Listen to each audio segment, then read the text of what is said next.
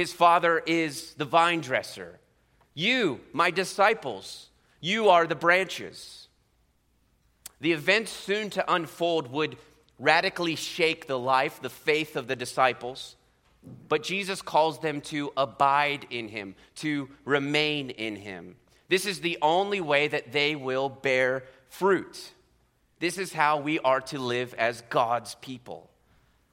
So the key to this passage, our purpose as Christians is to bear fruit. So we must abide in Jesus.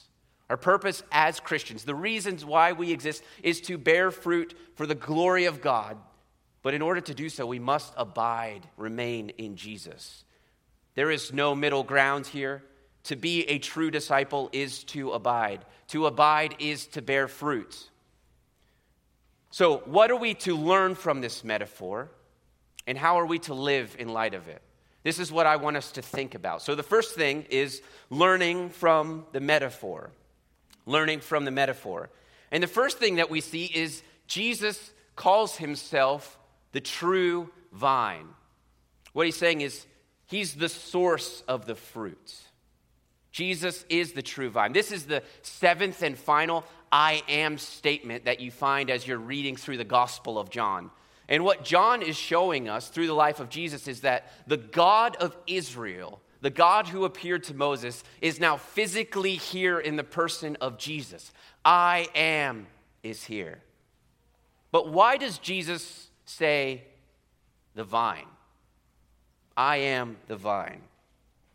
Well, vine imagery was a common illustration in the ancient world.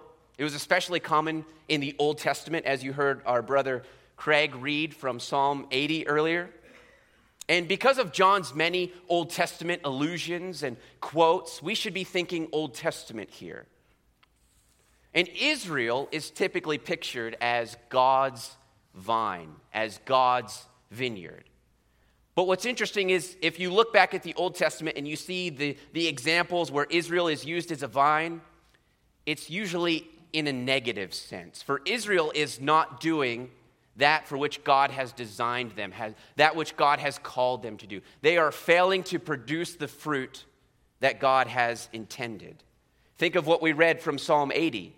God cleared the ground, he planted the vine, but boars from the forest ravage it. Insects from the fields feed on it. If you were to look at Isaiah chapter 5, the first 7 verses, you would see a similar story. God says that I planted this beautiful vineyard, but it ends in verse 7 saying, the vineyard of the Lord of hosts is the house of Israel and the men of Judah. They are his pleasant planting. God delighted to do this. But yet God looked for justice. But behold, there was bloodshed. God looked for righteousness. But behold, there was an outcry from his people. But not all hope is lost. For even in the passage we heard from Psalm 80, we heard that there is hope. There is a prayer that someone would come who would bear fruit. And later in Isaiah chapter 11, you're probably familiar with this verse, there shall come forth a root from the stump of Jesse, and a branch from his roots shall bear fruit. And Isaiah says that in this day, God will gather his people from all the nations. So listen again as Jesus says, I am the true vine. Do you hear it? I am the true Israel. I am the stump of Jesse. I am bringing justice and righteousness. I will show you what God is really like. Israel was to be a light to the nations, a blessing to the nations, but they failed. But God's promises and God's faithfulness have not failed, but are fulfilled in Jesus. As the Apostle Paul reminds us in 2 Corinthians, all of the promises of God find their yes, find their completion in Jesus. John shows us that Jesus is that light. Jesus is that blessing. John says that Jesus said in the Gospel of John that I will go to the cross and I will be lifted up, and there I will draw all people, all nations to myself. I will be the blessing.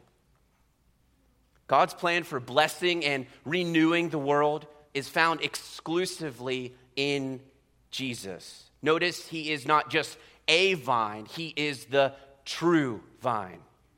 The only hope for this fallen world is Jesus. Do you want to know God? You must know Jesus. As he just said in the last chapter, I am the way, the truth, and the life.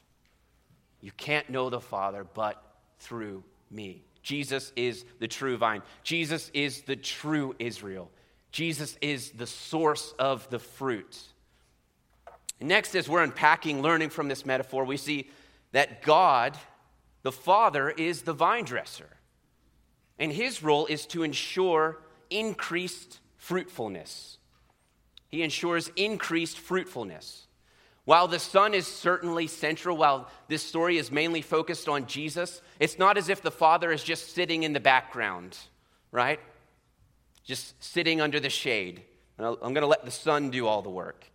No, the Father has planned all of this, and he is actively involved in the life of the vine, the life of the branches, so that it may produce more fruit. And also, he takes away those branches that are not producing fruit so that the life can go to the true branches. The Father is actively involved. After all, you remember what he said back in John chapter 3, I'm sure you do, that God is the one who sent his Son. God sent his Son. God is actively involved. And then we see the branches. We see the branches. And what are they doing? They exist to bear fruit. So we've got Jesus, we've got the Father, and we've got the branches. Jesus says to his disciples there in verse 5, you are the branches. Verse 2 talks about the branches that are in me. And what is the purpose of branches? Why do they exist? Well, they exist to bear fruit. You can see fruit is all over the place in this passage. I believe it's mentioned around 8 times. And just thinking about a vineyard, just thinking about a vine, just thinking about branches, branches don't exist in and of themselves, do they? And branches don't exist merely to be a branch. Branches exist to bear fruit. Why does the vine dresser, after all, plant a vineyard? He doesn't just want to walk out and say, those are some really sweet branches. I like the curves on that one. No, he's looking for fruit. Therefore, our purpose as branches, our purpose as disciples, as followers, as Christians is what? To bear fruit. And you see down in verse 10 that this is actually how God is glorified. God is glorified when you bear fruit. Verse 2, the reason the Father prunes the branches is so that they can bear more fruit. In verse 4, the command to abide, why? So that you will bear fruit. Sorry, I said verse 10 earlier, I meant verse 8. God is glorified when you bear much fruit. Verse 16, the reason Jesus chooses and appoints is what? That you bear fruit. Are you familiar with the Geico commercials? If you want to save 15% or more on your car insurance, you switch to Geico. It's what you do, right? And one of their commercials has this generic kind of horror movie going on. There's teenagers arguing, and they're wondering, where should we go? There's somebody chasing them. And one girl suggests that they get into the conveniently running car that's right beside them. And the other teenager is saying, no, that's a really bad idea. Someone else suggests that they go into a barn that's filled with chainsaws.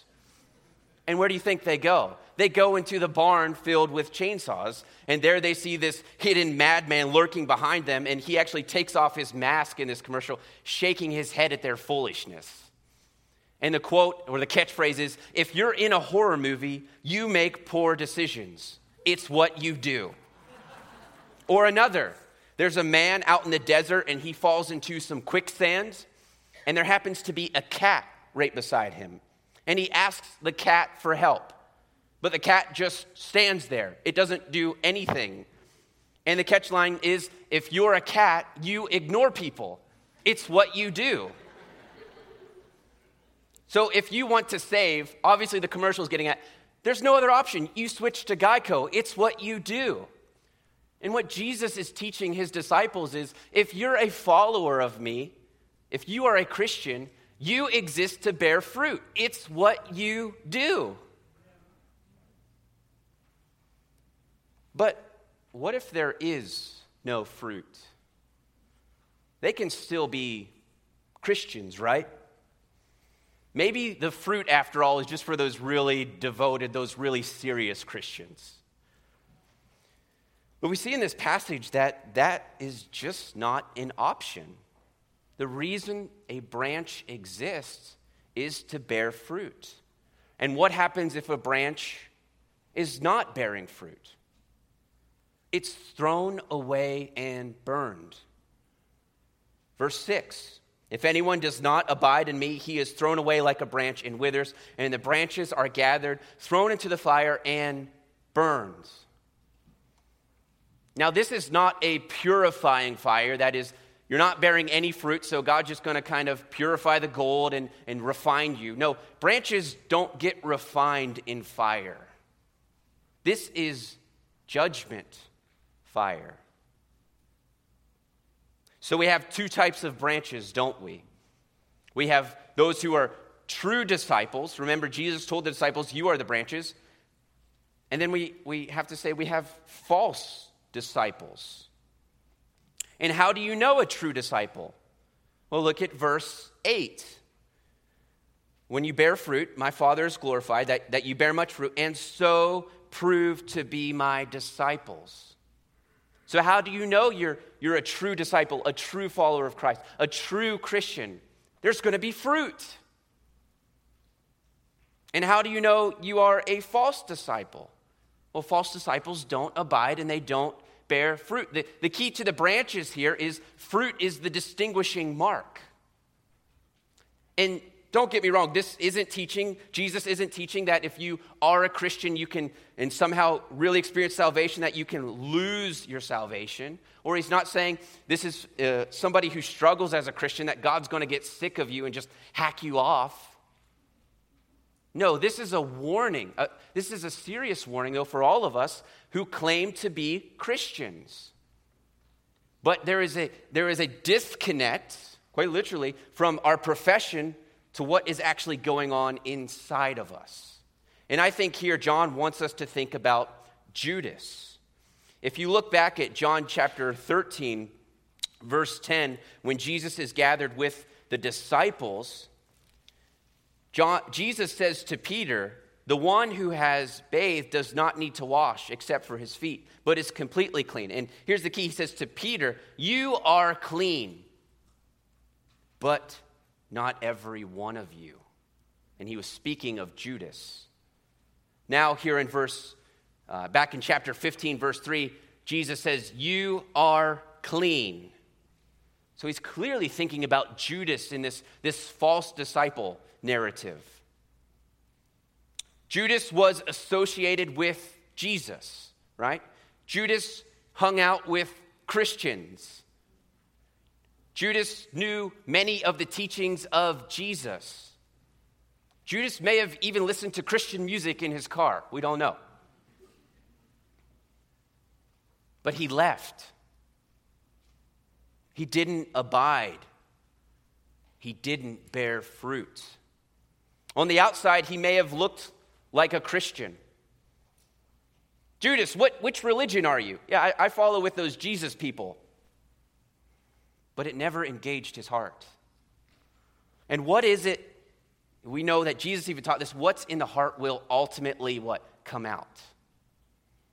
What you abide in will come out. Is this not a sobering warning for all of us? You can be heavily involved in Christian activities, argue for Christian values, fund Christian causes. Those are all good things, and I think true Christians do those things. But at the same time, you can be a Christian looking, but not actually connected to Jesus. And I think a helpful question to ask for all of us is, does Jesus shape the way you live in private the same way that he shapes the way you live in public? Does Jesus shape the way you think in private your secret thoughts when nobody else is around? Or is there a disconnect between how you are publicly and how you are privately? Sunday should not be the only day you hear God's word and pray. Jesus talks about this also in Matthew chapter 7. He talks about, how are you going to know who my disciples are? Well, surprise, Jesus said, by their fruit. And he even goes on to say that many are going to come to me on the last day and say, Lord, Lord, and they're going to give their list of things that they've done for Jesus, and Jesus will say, depart from me, I never knew you. But it's those who do the will of my Father. It's those who bear fruit. Fruit is the distinguishing mark between the branches. So the Father is the vine dresser. Jesus is the true vine. His followers are the branches. We exist as followers of Jesus, as Christians, to bear fruit. And if we're not bearing fruit, we prove that we are not a true disciple. So with all of this scene kind of set, the metaphor, the vine dresser, the branches, we see what's going on here. I think we need to ask, what's the fruit? And how do we bear this fruit? What does this fruitful life look like? What does the good life look like? Well, let's look at living the fruitful life. And first we think about the fruit.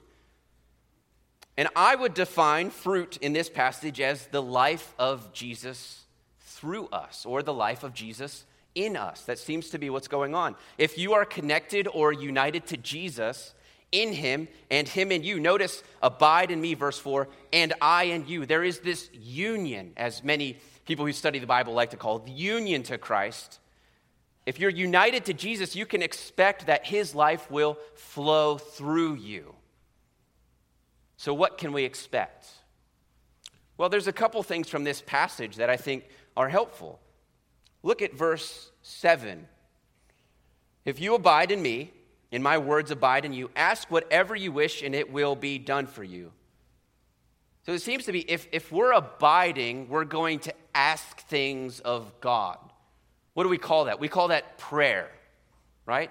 So a result of abiding is there's going to be a life of prayer. You see that also down in verse 16. If you're abiding because you've been chosen and appointed by Jesus, you will ask the Father in the name of Jesus. So a fruitful life involves prayer. And also look at verse 10. If you keep my commandments, you will abide in my love, just as I have kept my Father's commandments and abide in his love. There's the idea, if you're abiding in Jesus, you will keep his commandments. You will obey his teachings. And one of the most prominent teachings in this passage is in verse 12 and verse 17, is that you love one another. Do you live a life of loving one another? Or do you hold grudges? Are you slow to forgive? Or do you love one another? Jesus is teaching us here that to live a fruitful life of Jesus, you will love one another. You will experience joy. Verse 11. Do you experience joy? Would people describe you as a joyful person? Not perfect, but joyful. Or do you come across as always busy or too burdened or just bothered by people? No, Jesus produces joy. And that doesn't mean I'm just going to be happy all the time, no matter what happens. But even in the good times and the bad times, there's a joy of knowing who I'm united to. Verse 16, you did not choose me, but I chose you and appointed you that you should go and bear fruit, and that your fruit should abide. That may be alluding to evangelism, sharing the gospel with people. Fruit that abides. You're appointed for this purpose. So those are things in this chapter that I think would characterize the fruit that is to come from us as followers of Jesus. But also think of what Jesus is. Jesus is the true Israel, right? So what did Israel fail to produce? Well, they failed to produce justice and righteousness.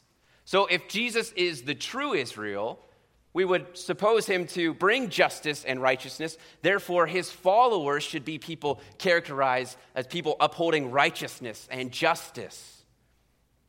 And we can also think of other places in the New Testament where it's talked about fruit.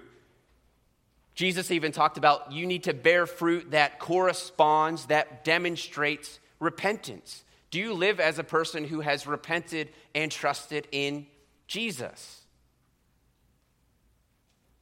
Is there love? Is there joy? Is there peace? Is there forbearance? Is there kindness? Is there goodness? Is there faithfulness, gentleness, self-control? These are all things that Jesus produces. If you visit an apple orchard, you don't ask where all the oranges are, do you? Why? Because an apple tree produces apples, not oranges. That's what apple trees do. That's their genetic makeup or whatever it is about them. In the same way, followers of Jesus produce, I don't know what else to call it, so Jesus fruit, right? They produce, if we're connected to the vine and this is Jesus, we produce this type of fruit. It's our genetic makeup. And Christians for centuries, ever since Christianity began, have known this and have looked to fruit as evidence to the life of a Christian, of a true Christian. There was a guy in the year 125 named Aristides who was a Christian. And the year 125 obviously isn't that long after Jesus and the apostles lived. But obviously Christianity at this time was facing persecution. People didn't understand what it was. So how would you, in that century, try to prove Christianity? How would you try to defend Christianity? Maybe you would, in a good way, run to the resurrection. That seems pretty good.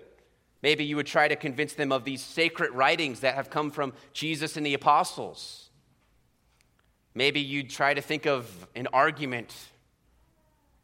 But it's interesting that while those things can be helpful, and obviously the resurrection is central, this guy, Aristides, wrote a letter to the emperor at the time, and this is what he said in trying to show him what Christianity is and trying to show him that Christianity is true. Notice what he said. He says, Christians have the commands of the Lord Jesus, the Messiah himself, etched into their hearts. They keep these commands. They look forward to the resurrection of the dead and the life of the world to come. They don't engage in idolatry or sexual immorality. They don't bear false witness. They don't covet that which belongs to others. They honor their father and mother. They love their neighbors. They judge according to justice. They do not do to others anything that they do not wish to be done to them. They comfort those who injure them, even trying to win them over as their friends. They are eager to do good to their enemies. They are gentle. They are easy to approach. They abstain from unlawful lifestyles and all impurity. They don't neglect the widow nor oppress the orphan. What each one has, he is willing to give freely to the other. If they see one of their number outcast, they take him in under their own roof and rejoice over him as a brother. For they call themselves brothers, not according to the flesh, but according to the Spirit. They are even prepared to sacrifice their lives for the sake of the Messiah. So do you see what this guy living very early on, Christianity is just starting to grow? Do you see how he tries to defend Christianity, point to Christianity? He says, look at their lives. They're completely different people than what our culture is producing. I wonder if that could be said about us today. It's a sobering thought to think about, isn't it? Would people look at Hamilton Baptist Church, what they know about us? Would they say, they love each other even when it doesn't benefit them? They are quick to help the poor, the widows in the community, the orphans. They do these meetings and they actually care about them and it doesn't get them any benefit. They travel around the world to help orphanages and teach people when it doesn't give them any money back. Is this how your neighbors understand you to be? Are you producing fruit? But how do we produce this type of fruit? Well, Jesus isn't just concerned about the external, although he is. Why? Because it points to what's really going on inside. If a branch isn't bearing fruit, there's something wrong with the connection. We know that there's nothing wrong with the vine because Jesus is the vine. So if we're not producing fruit, there's something wrong with the connection. You could say there's something wrong with the heart. Lastly, Jesus calls us to abide. Christians exist to bear fruit, but you can't just make fruit, right? You must be connected to the vine. You must, as Jesus says in verse 4, abide in me. And this word is used over 10 times in this set of verses. And you can see in verse 4, it's the main verb, it's the imperative. He's saying, abide in me. You want to bear fruit, you must abide in me. And this verb can be a little tricky to translate from Greek to English because it's basically an active verb, something you need to do, but it's telling you to stay, to remain. Maybe your translation even says remain in me.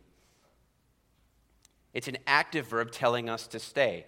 And I like the word remain because it helps us see that we need to stay put. We need to stay focused on Jesus.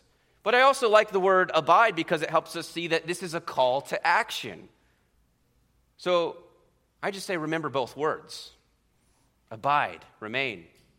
If somebody says, don't move, you're standing still, but you're actively doing it, right? Or maybe your mom has said to you before, don't say another word. You're not speaking, but you're actively not speaking. Jesus says, remain in me. You will be tempted to abandon me. You will at times doubt if I'm truly the Son of God. You will at times think God's plan has failed. You will at times face great sorrow. You may even stare death in the face. Remain in me. Abide in me. Stay focused on me. To abide means to remain. Fake disciples don't remain with Jesus. True disciples abide in Jesus. John also helps us see in his other letter in 1 John, and he says this, that he's talking about there are many antichrists, many people opposed to Jesus who are coming in the last days. And he says they're actually already here. And he says this about these people opposed to Jesus. He says, they went out from us, from our congregations, but they were not really of us. For if they had been of us, they would have continued, remained, abided with us. But they went out, that it might become plain that they are all not of us. Disciples abide, they remain in Jesus. Are you abiding in Jesus or are you abiding in sin? Does your life resemble Jesus or does it resemble greed, lust, selfishness, anger toward one another, jealousy? Have you been living like Judas, just following Jesus on the outside, but deep down inside, as Jesus would say, it's like a whitewashed tomb. There's just death inside. Repent today. The good news is the gospel is here today. Repent, trust in Jesus today. So to abide is to remain. And as we draw this kind of down to a conclusion, I want us to think about 4 things to help us abide. 4 things to help us abide. And the first is this. Know that Jesus makes you clean. So as you're abiding, know that Jesus makes you clean. Look at verse 2. In verse 3. Already, Jesus says, you are clean because of the word that I've spoken to you. Back in verse 2, he says, every branch in me that does not bear fruit, he takes away. But then every branch that does bear fruit, he prunes that it may bear more fruit. So Jesus says in verse 2 that God prunes you to make you more fruitful. But then his very next words are, but you are already clean. Think about the connection between those statements. Something will be done. Something needs to be done. But yet you already have something. And it becomes even clearer in the Greek because what he's doing is he's using a play on words. And you can even hear it, kathare and katharoi. That means nothing to most of us, and really not me that much, but you see that he's using a play on words. And what is he doing? He's saying the Father prunes, the Father cleanses the branches to make them more fruitful. But you, in a sense, are already cleansed. You are already pruned. You are vitally connected to the vine and have been prepared by God to bear fruit. How? Because of the word which Jesus has spoken to you. The words of Jesus cleanse us. The words of Jesus prune us. The life of the vine is flowing into the branches. He chose us, verse 16. He loved us, verse 13. He reveals the Father's plan, verse 15. Apart from him, we can do nothing. He is the true vine.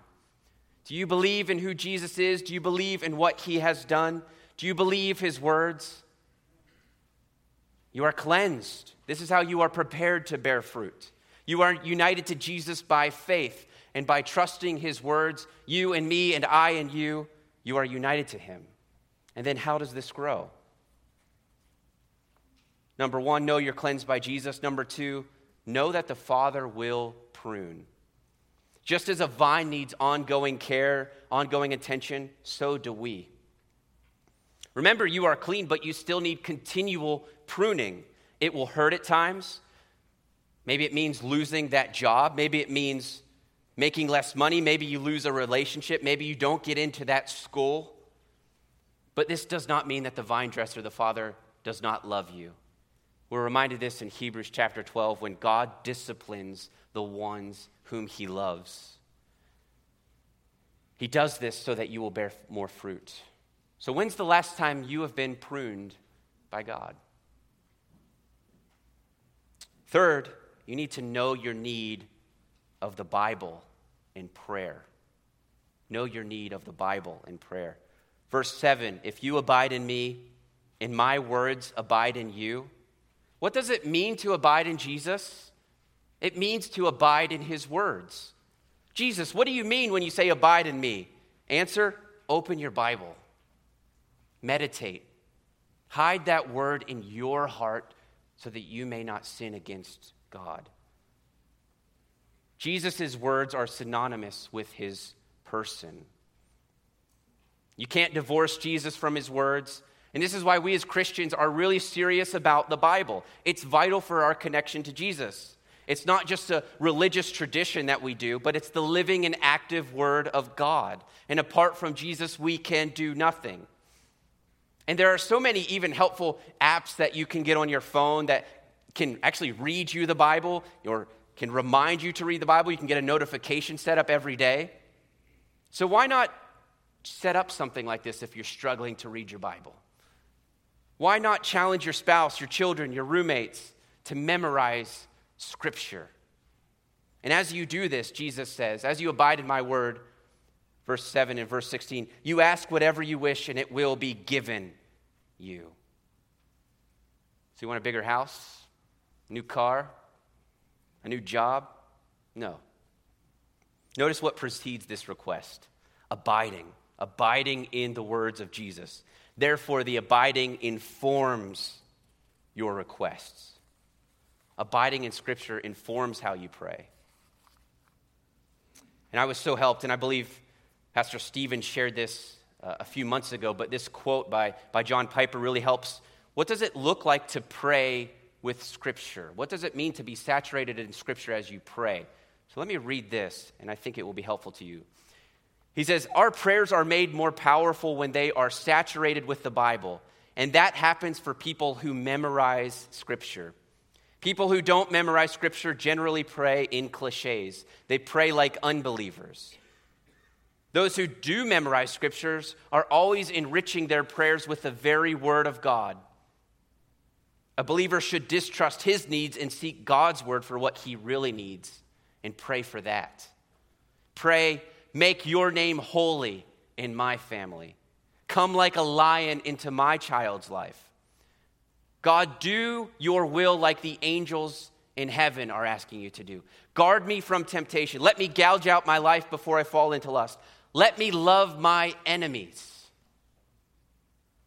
Do you see how if you're abiding in Jesus, abiding in his word, soaking in his word, that will inform you to pray things that will help you bear fruit? And finally, Know the love of Jesus as you love one another. Know the love of Jesus as you love one another. So abiding in Jesus is abiding in his word, abiding in prayer. But abiding in Jesus is also, as he says in verse 9, abiding in my love. Because of his love. When we obey, we show that we are abiding. Rest your life on the love of Jesus, the one who lays down his life for his friends. We see that in verse 13. This is the core of the gospel. Jesus wasn't a mere revolutionary. He wasn't merely put to death by Romans, although those things have truth to them. He gave his life. And he calls you his friend. If you read Scripture, it is astonishing that God now calls you his friend because your sin was great. You rebel against God. We all rebel against God. We choose our own ways. Yet God sent Jesus, and because he has loved his friends, he died for us. The one who showed you the plan of the Father, the one who chose you, verse 16. Don't ever forget the love of the cross. Nobody has a greater love than this. We love him and obey him because he first loved us. We abide as we obey, and we obey as we abide, and we love one another, verse 17. We love one another. Just as I can't look at a blade of grass without eternity coming to mind, the disciples would not have been able to, I'm sure, look at another vineyard without thinking about their mission and their need toward Jesus. May the same be true of us today, my fellow Northern Virginians. We live in an area filled with vineyards. You can't drive many places without seeing one. So I pray that you will never look at those vineyards or drive by those vineyards again without being reminded of your mission and utter dependence on Jesus, the true vine. Maybe within the next few weeks, you could take your family or a friend you need to tell about Jesus and explain these wonderful gospel truths to him at a vineyard. You exist to bear fruit for the glory of God. So abide in Jesus, the one who gave his life for his friends. Let's pray.